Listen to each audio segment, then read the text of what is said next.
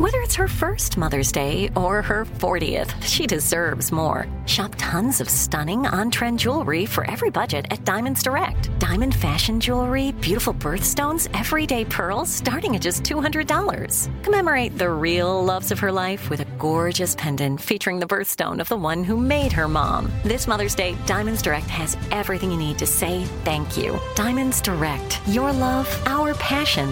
Online at diamondsdirect.com. This is your moment, your time to shine, your comeback. You're ready for the next step in your career, and you want an education employers respect. So you're not just going back to school, you're coming back with Purdue Global. Backed by Purdue University, one of the nation's most respected public universities, Purdue Global is built for people who bring their life experience into the online classroom. Purdue Global, Purdue's online university for working adults. Start your comeback today at purdueglobal.edu.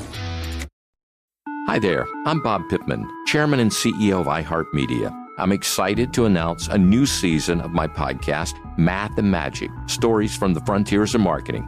Our guests this season show us big risk can yield big rewards, like Rob Riley, the creative head of one of the world's leading advertising firms. I try to create environments where anybody can say anything without any judgment. Listen to a brand new season of Math and Magic on our very own iHeartRadio app, Apple Podcast, or wherever you get your podcast.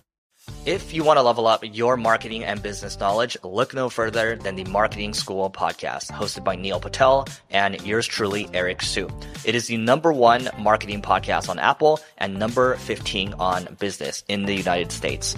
Now, if you want to listen to interesting conversations with operators that have been there, done that, also with other interesting guests, then listen to Marketing School every weekday on the iHeartRadio app, Apple Podcasts, or wherever you get your podcasts.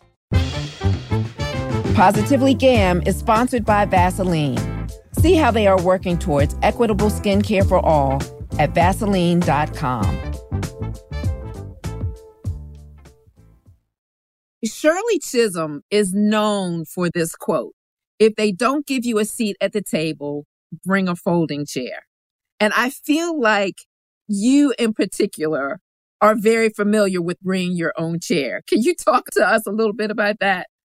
You know, I like that quote, but I really would like for us to build our own table, you know, and yes, yeah. And that's something to the point that you can relate to too. You guys literally have done that by providing space for our issues. And I think that it's imperative for us to do that in every single industry we touch, even the ones they don't want us to touch, but we know we belong.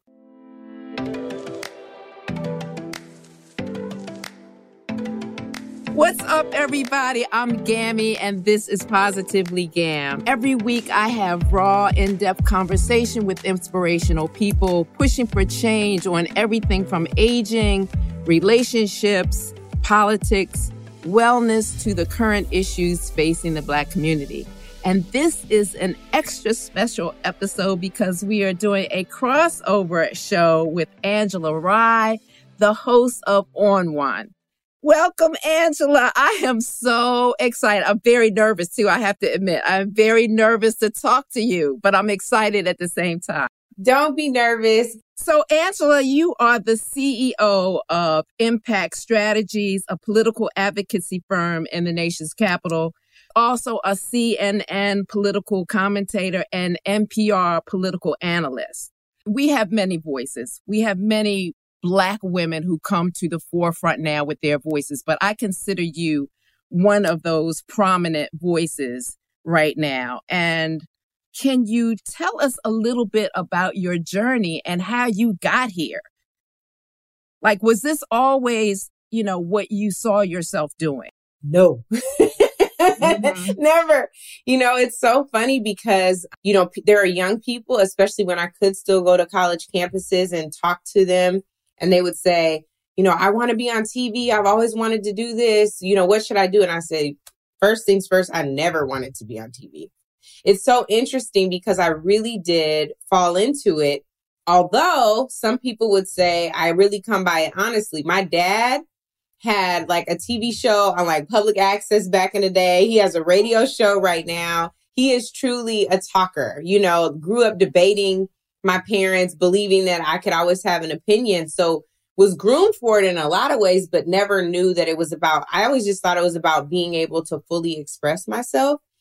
And so what I can say is I definitely feel the pull around, I'm supposed to use my gifts to serve humanity, particularly my community. And it just so happens that one of those gifts is advocacy through the spoken word. And that's, I guess, how you get to TV. But it was like law school, and I wanted to go and make a difference. I wanted to be the female Johnny Cochran, like there were all of these other things that I aspired to, but it wasn't TV. So if, as a result of my work, it was profiled, I was cool with that. But like going to be talking on TV, never had even thought about it. Got it. Do you feel, and this is a question that I ask a lot of people, do you feel pressure to be a role model? Ooh, I think, yeah.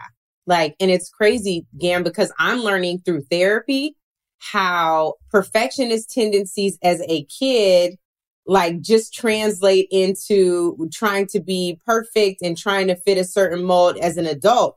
So as a kid, I had some cousins. Shout out to all my cousins. I'm about to get y'all. You're going to be mad, but this is the truth. Some of them were real bad. On my mom's side, they were always in trouble. And so I was the kid who was I'm not even going to go play with them because they always in trouble. I'm going to sit right here with the adults and I'm going to be on my best behavior. Now, on my dad's side of the family, I was a completely different human being, and I'd be running around with my cousins on that side. But I was trying to fit a certain image because what I realized, Gam, and maybe this is manipulation at an early age, if I was good, I got gifts. It was a whole thing. If I was on my good behavior, I got rewarded for that. So I was like, I'm going to play the part. So I think now I haven't been able to separate what part I'm playing from who I really am. And now at 41, I'm trying to unravel all of that and be like, oh no, it's okay to not be perfect. Cause guess what, boo, you're really not, it's wow, I'm learning a lot. So for sure, it's always been an intricate part of who I am. And even I can hear my dad now in my head saying, practice makes perfect, little girly. No, it doesn't, Dad. Yeah. Stop saying that, but he has some other good advice. Do you feel any pressure to, like for me, one thing that I struggle with, so actually I'm going to ask for your opinion on this or maybe your assistance on this, because I feel like I have a lot of pressure to present myself a certain way to the public eye. And it's not necessarily what I really feel. So sometimes I feel like I have to curb what I say and curb what I'm feeling so that it's more palatable. Ooh, yeah. Where does that come from? Do you ever find yourself in that position? Absolutely. But I really want to know, from you, where does that come from? Is it okay, I'm hosting this show, I'm co-hosting this show, and people expect for it to be healing. And so if I speak my truth, it's going to damage people and it won't be healing anymore. Have you always felt some pressure to put on certain airs or perform a certain way? Where does it come from? Yeah, I've always been a person that was very uncomfortable in my own skin, which actually I don't want to lead off the discussion too much, but that kind of discomfort and lack of self-esteem actually led me into my journey in addiction.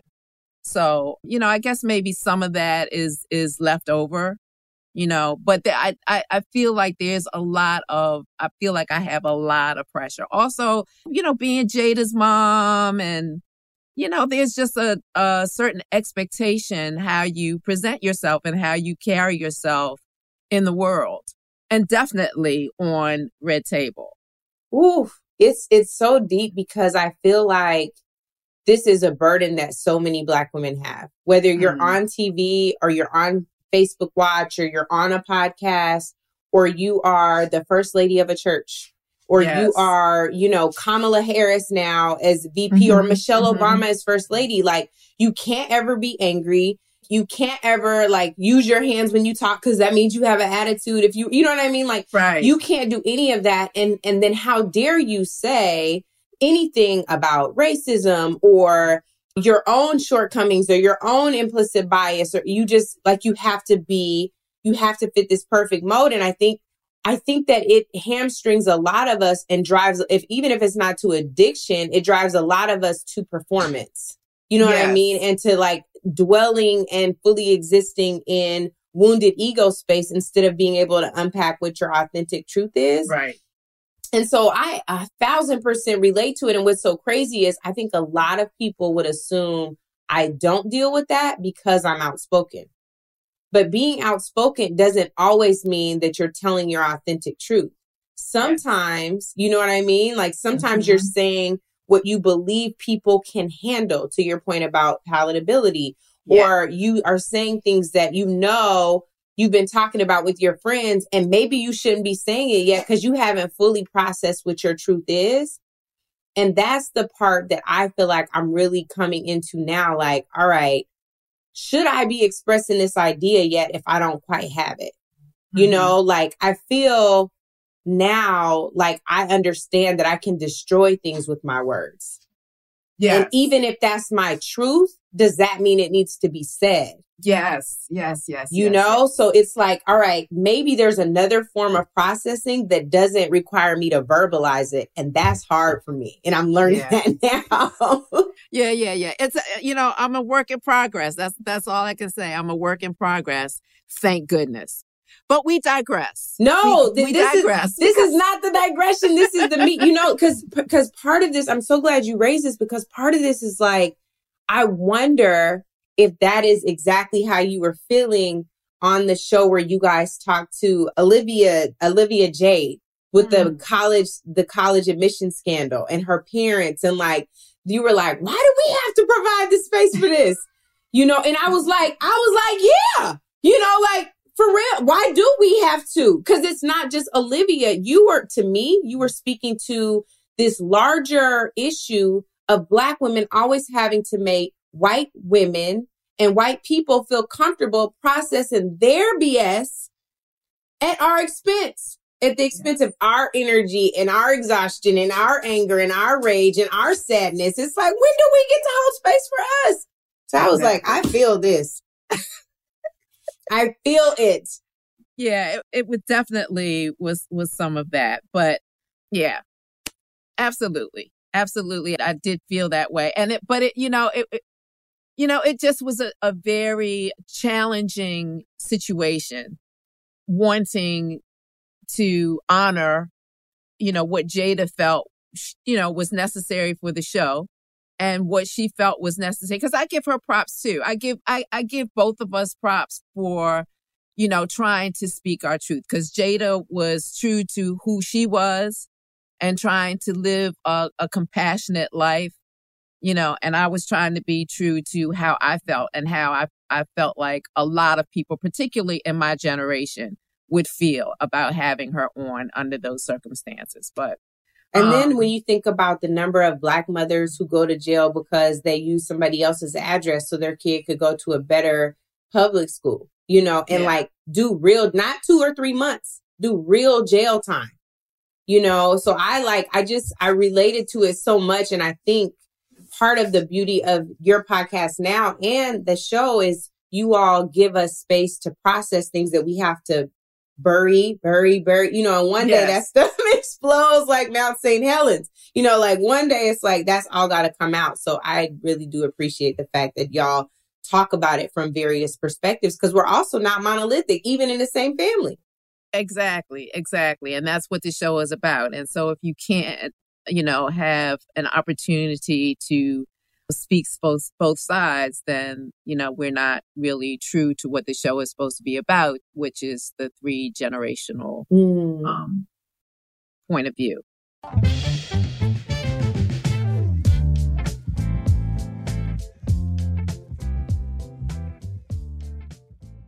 Not all care is created equal. Alaska's care stands wings and tails above the rest. And we want people to know so that the next time they book a flight, they'll book it with the most caring airline in the sky. Us. To Alaska, every customer is a guest, and every guest is a priority.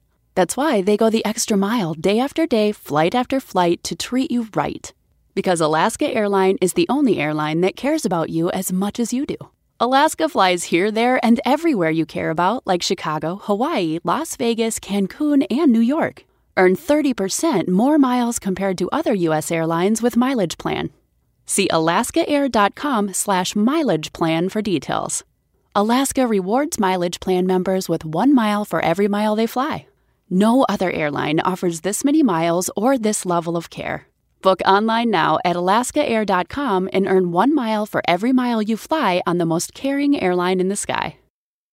So, but you and I, we decided to talk about the Black woman's role in America, and particularly about the impact on the election. And we all know, names that, easily come to mind when we think about Black women in history. We can go back to Sojourner Truth and Mary McLeod Bethune and Ida B. Wells. We can name all of those. We can talk about, of course, Michelle Obama, Stacey Abrams. But are there some unsung heroes, like grassroots people, that come to mind that you might want to shout out? Yeah, for sure. And thankfully, some of them are my friends. There are people who ran political action committees, and all political action committees are made the same. Some of them do collect donations to ensure that they can give to different candidates on the ground, because it wasn't just about the presidential this year. It was, right, congressional races, and still in the middle right now of the Georgia Senate runoff, and maybe flipping the Senate, which will make all the difference from a governance standpoint, but also state and local races. Yes. And so you have people like Adrienne Sharpshire, who runs Black PAC. And a lot of what their work is canvassing, and having to canvass during COVID, wow, shout out to Adrienne for just having the fortitude and the innovation to be able to still reach our voters. I think about Tamika Mallory, who's gotten a lot more attention this year, but Tamika for so long has been doing that work without any attention, and in some degrees, people bashing her. And so Tamika on the ground, being able to see her in North Carolina on the ground. I love Tamika. Both knocking on doors, and they had a whole bus with Until Freedom and just doing like God's work. I think of LaTosha Brown, who not only with Black Voters Matter in Georgia, helped to flip Georgia blue this year, but also before this in the Alabama special election for Doug Jones. He lost this term, but they helped to get Doug Jones elected in Alabama. If it wasn't for the work of LaTosha Brown and Black Voters Matter, that wouldn't have happened. And what's so incredible about them is they really make sure they're talking to the groups in those states and communities, and they're funding those groups. So I love LaTosha for that, because she has a big enough energy and spirit to suck up all the oxygen herself, but she really does ensure that she's giving a platform and space for other people who look like us. And then I would say finally, still on the PAC side, Stephanie Brown James co-founded Collective PAC with her husband, Quentin James, and has been doing amazing work. She did amazing work at Emily's List, and before that, the NAACP, just incredible. And so well thought out and deliberate. She was an SGA president at Howard. Like, she's been doing this work, and her leadership style is all about consensus. Like, she'll come to you and say, sis, well, how are you feeling about this? Like, what do you think we're doing wrong here? How can we get this right? And that's the kind of leadership these days that we really need. And Stacey, of course, and Nsé, and there were so many Black women who made this election happen. And then, of course, Kamala. For me, my unsung would be Nikedra Robinson from Baltimore, Maryland, who heads the Baltimore chapter of Black Girls Votes. And I have on my Black Girls Vote sweatshirt today. Yeah, Nikedra is really special. Like, she's traveled to different cities and, to register voters, and unfortunately had to have virtual voter and engagement parties. But, that organization is really strong in trying to inspire Black girls and Black women to use the political process to improve the quality of life for their families. We know that 90% of Black women voted for the Biden-Harris ticket, right? And we talk about the Democrats owing the Black community. But I want to ask you, and what we got out of it was, as you mentioned, Biden won, and what we got was Kamala Harris. Kamala Harris. And, I really feel excited about that. But before we focus on Kamala, I want to ask you, do you feel like we really have a Black agenda? Because I just feel like it's really important. I think that we have this expectation that, whoever's in charge, whether it's Republicans or Democrats, owe the Black community something. But what is it that we want them to do? I think that we have been non-specific about that. And I think it's really important that we have a Black agenda. Do you feel like we've accomplished that yet? I love that. And it actually takes me to another unsung hero. She's been getting a lot of shine for the work they've done to create the hashtag Black Lives Matter. Alicia Garza, who also founded Black Futures Lab, talked to 30,000 Black people all over the country before the election, talking to them about what our agenda should be. That is the largest survey of Black people since the 1800s. I've never even heard of that survey. See, that was my question. Like, who's going to come up with the Black agenda? How are we going to determine what the Black agenda is? And this is the thing. So what's so fascinating to me is we will make so many things trend and talk about so many things. And especially this question, like, who's going to do a Black agenda? And we don't have one, but we do have one, and we just don't lift it up. And it actually is really good work. And if I'm really being honest with you, it's not even as progressive as I am. Black people, the folks she talked to from all different parts of the country, Black people can be pretty conservative, right? So what our expectations around policing are pretty conservative. We're just talking about accountability, body cams, and, for economics, the economic agenda, I think, needs to be fleshed out a little more. But one thing that was clear is Black people feel like we need better family leave policies, and we at least need to be making $15 minimum wage so that we can live. And so when you look at it, all of these things are pretty palatable. And I think the most important thing is when we talk about a Black agenda, we're talking about how we uplift all of the most vulnerable. When you help and you ensure that Black people are taken care of, the whole country is taken care of. We are, experiencing COVID at worse numbers. We are experiencing what happens when there's an economic crisis at worse numbers. We are experiencing mass incarceration and criminal injustice at worse numbers. So if you start to fix things for us, it automatically fixes things for everyone else. What makes you so excited about Kamala Harris, and what do you think that she can really bring to the administration? Because I'm excited. And I would encourage the listeners to take a look at the interview that you did with Kamala Harris on One, because it was excellent. It was when she was actually running for the presidency, but it was an excellent interview, and it really gave me insight to what she's bringing to the table. So what would you say about that? One, Kamala is one of the most genuine people I know in politics. And I think that people don't always see that, because just like we were talking about at the beginning of this, and I was like, no, don't cut this off, because it's so real and we're impacted by it everywhere. She is judged by her skin color. She's judged by the fact that, her mom was East Indian and her dad is Jamaican. And therefore she must not really know what the real Black experience is, as if slave ships didn't go to Jamaica too, right? She is judged by appearance and who she dated and all of these things that we all know as Black women in every other role. But you would think that someone who has ascended to this level would be somewhat exempt from some of these things. Kamala has, as a result, I think, really put on a guard to protect herself, because in the purest sense, she is sensitive And she is kind and she really loves people. And when you're sensitive and kind and you really love people, that means you care a lot about what people have to say.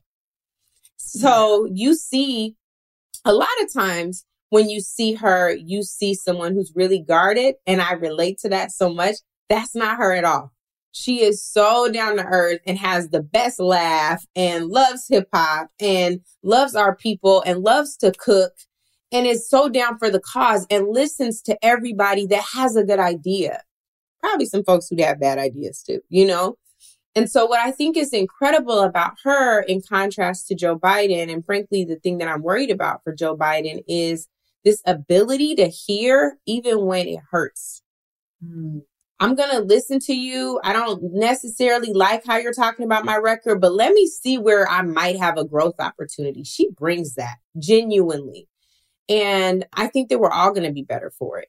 What I am hopeful for is because she's coming in as a Black woman, there are, people, Joe Biden's closest advisors are white men.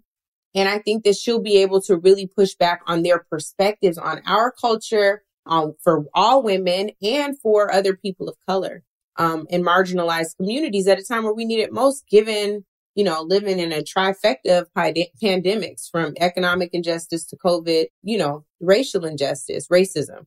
So I think that she will be a gift for all of us in that role. And I believe that she's going to use that platform for the people, as she said during her campaign, Kamala Harris for the people. Yeah. I love her conversation about changing the ideas of what a safe community looks like.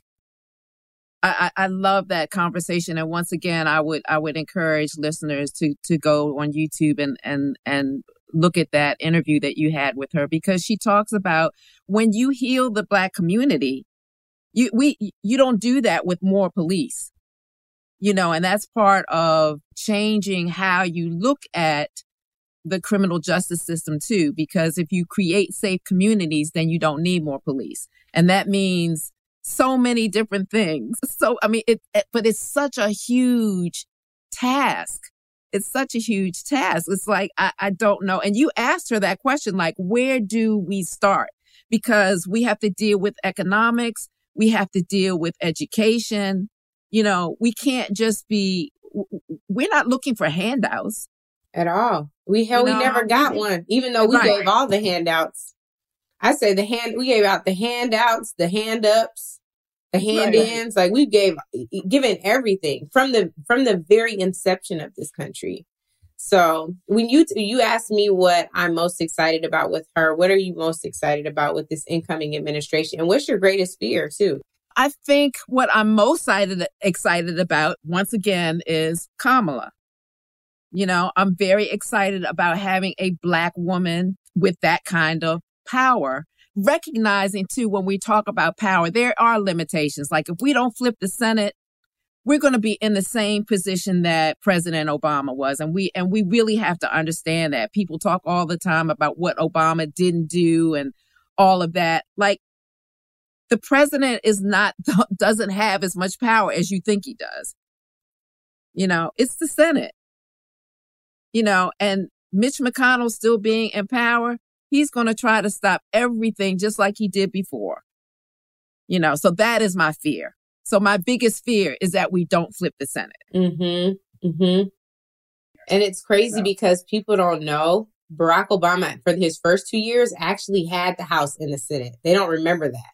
And they ended up losing the House and the Senate behind health care, which we needed, but people are so resistant to it because they're like, we need to make sure that the insurance companies are good. What about the humans? Mm-hmm. What about the humans? Shirley Chisholm is known for this quote: if they don't give you a seat at the table, bring a folding chair. And I feel like you in particular are very familiar with bringing your own chair. Can you talk to us a little bit about that? I like that quote, but I really would like for us to build our own table, and yes. Yeah. And that's something to the point that you can relate to too. You guys literally have done that by providing space for our issues. And I think that it's imperative for us to do that in every single industry we touch. even the ones they don't want us to touch, but we know we belong everywhere. And so to me, it's about, you know, if you see something where our stories aren't being told, or if you see that we're not being represented, whether it's in the incoming administration, it's in a corporation on a board in the C-suite, or you see that, you know, there's a gaping hole in, you know, management or middle management or executive roles on sports teams, you know, or how folks use Black banks, we have to ensure that we're always pushing for our interests. That's the only way our economic circumstances are going to change, communities shift, and we experience a paradigm shift even in our own worthiness. We have to believe that we're worthy first. And I think that's not just about the finances, that's also about how we see each other. Yeah. You know, that was going to lead me into my next question, but I think you answered it. Why is it so important to have a mix of different ethnicities in power, in political office, and everywhere? And I think you've answered that already. There was a class I took in undergrad, Adrienne, called Critical Race Theory. A lot of people take that class like in law school. And in this classroom, I went to University of Washington. So all my classes were like huge, big, you know, crazy sizes. But this was like a seminar class. So it was small, like 25 of us. Shout out to Dr. Andrea Simpson, who taught this class, by the way. But it was the most diverse class I ever had in college. No other classes like that after. Nobody was the same race. It was for the first time in my life, white people were like, I'm Irish. My parents are Scottish. I'm Jewish. They weren't just saying like they were white, because it was appreciated. All of the diversity in the classroom was really appreciated. My grade was so good in that class because it wasn't just the textbook. It wasn't just the professor. I had the benefit of learning the cultural experiences of my classmates. If we took that same thing and applied it into every other thing we did, we would all be so much smarter because we're learning perspectives, you know? Right. And I think it's crucial. You cannot serve people if you don't understand anything about where they're coming from. And you can't do that if you don't interface with people from their communities. Exactly. So it's super important. You talk about in public office, they literally are being paid by taxpayers. They especially should have a diverse group. When Kamala she's leaving the Senate, that will mean no more Black women if Governor Newsom doesn't appoint a Black woman. That's irresponsible. That's irresponsible. We cannot have that anymore. In 2020, to not have and only have 2 Black men in the Senate, you know, it's actually really crazy.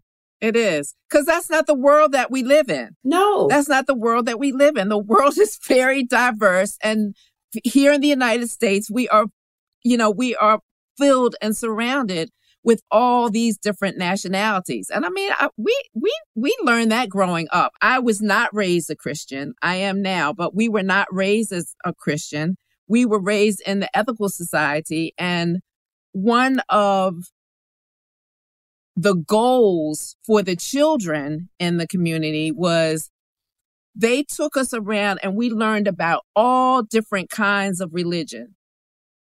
All different kinds of religion. So that makes you feel comfortable with people that don't look like you. It gives you a sense of tolerance and acceptance of people that don't look like you, that are different from you. You know, and it also gave us an opportunity to learn about different religions so that when we became of age, we could make our own decisions about what religion we wanted to practice.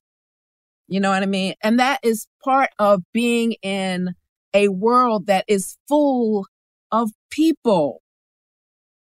Learning our differences and accepting our differences and learning, what we're like, because we still stuck on that word race, and there's only one race, and that's the human race. That's true. And the thing that's so compelling about the ethical society that you're talking about is like, how much safer would, kids be, would adults be if they really had a different understanding, like just pushing people like everything is not your way. That may be your viewpoint, but that's not the only way. Yeah. So that's how I grew up.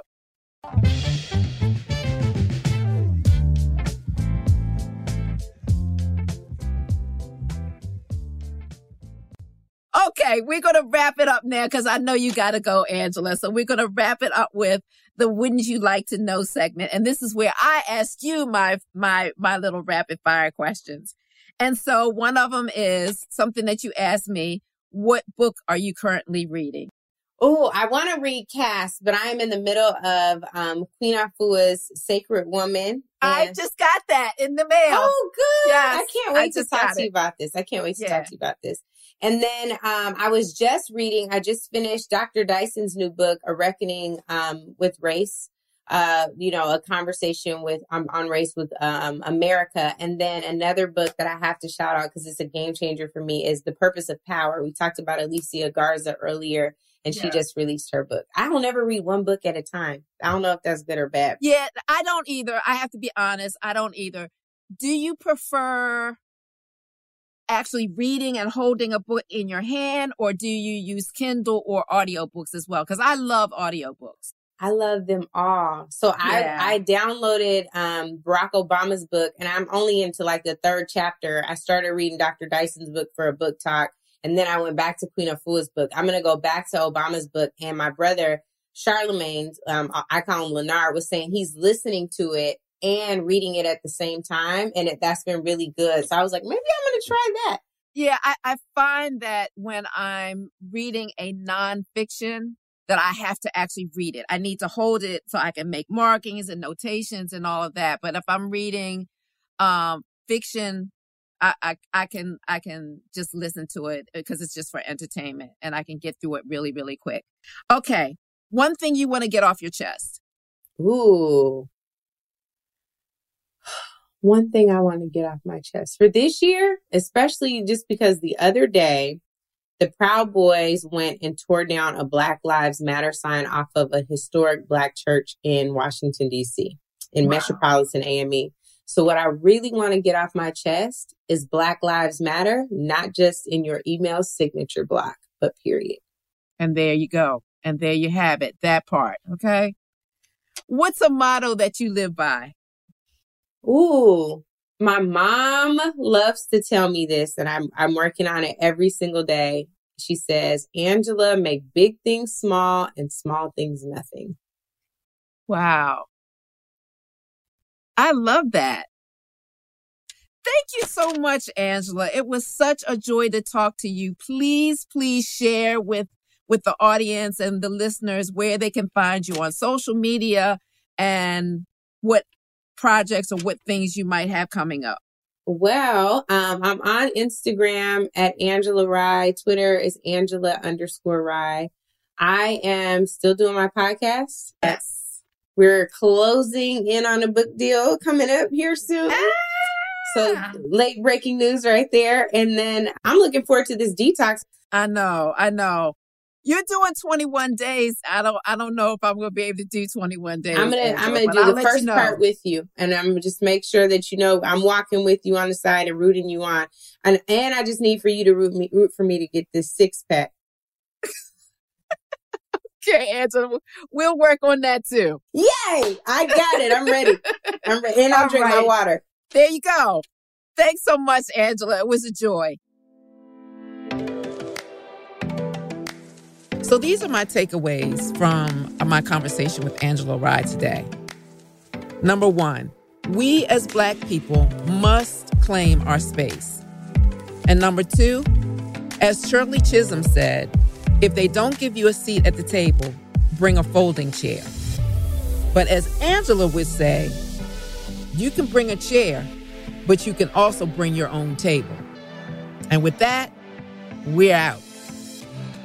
Thank you to my guest, Angela Rye. If you're listening on Apple Podcasts, be sure to rate and review the episode. Follow me on my Instagram at Gammy Norris to share with me your thoughts on the episode. I'm here, I'm talking, and I'm listening. And as always, folks, stay grateful. Positively Gam is produced by Westbrook Audio. Executive producers, Adrienne Banfield Norris, Jada Pinkett Smith, Amanda Brown, and Fallon Jethro. Co-executive producer, Sim Hoti. Segment producer, Ash Francis. Associate producer, Erica Ron. Editor and mixer, Calvin Bailiff. Positively Gam is in partnership with Art19.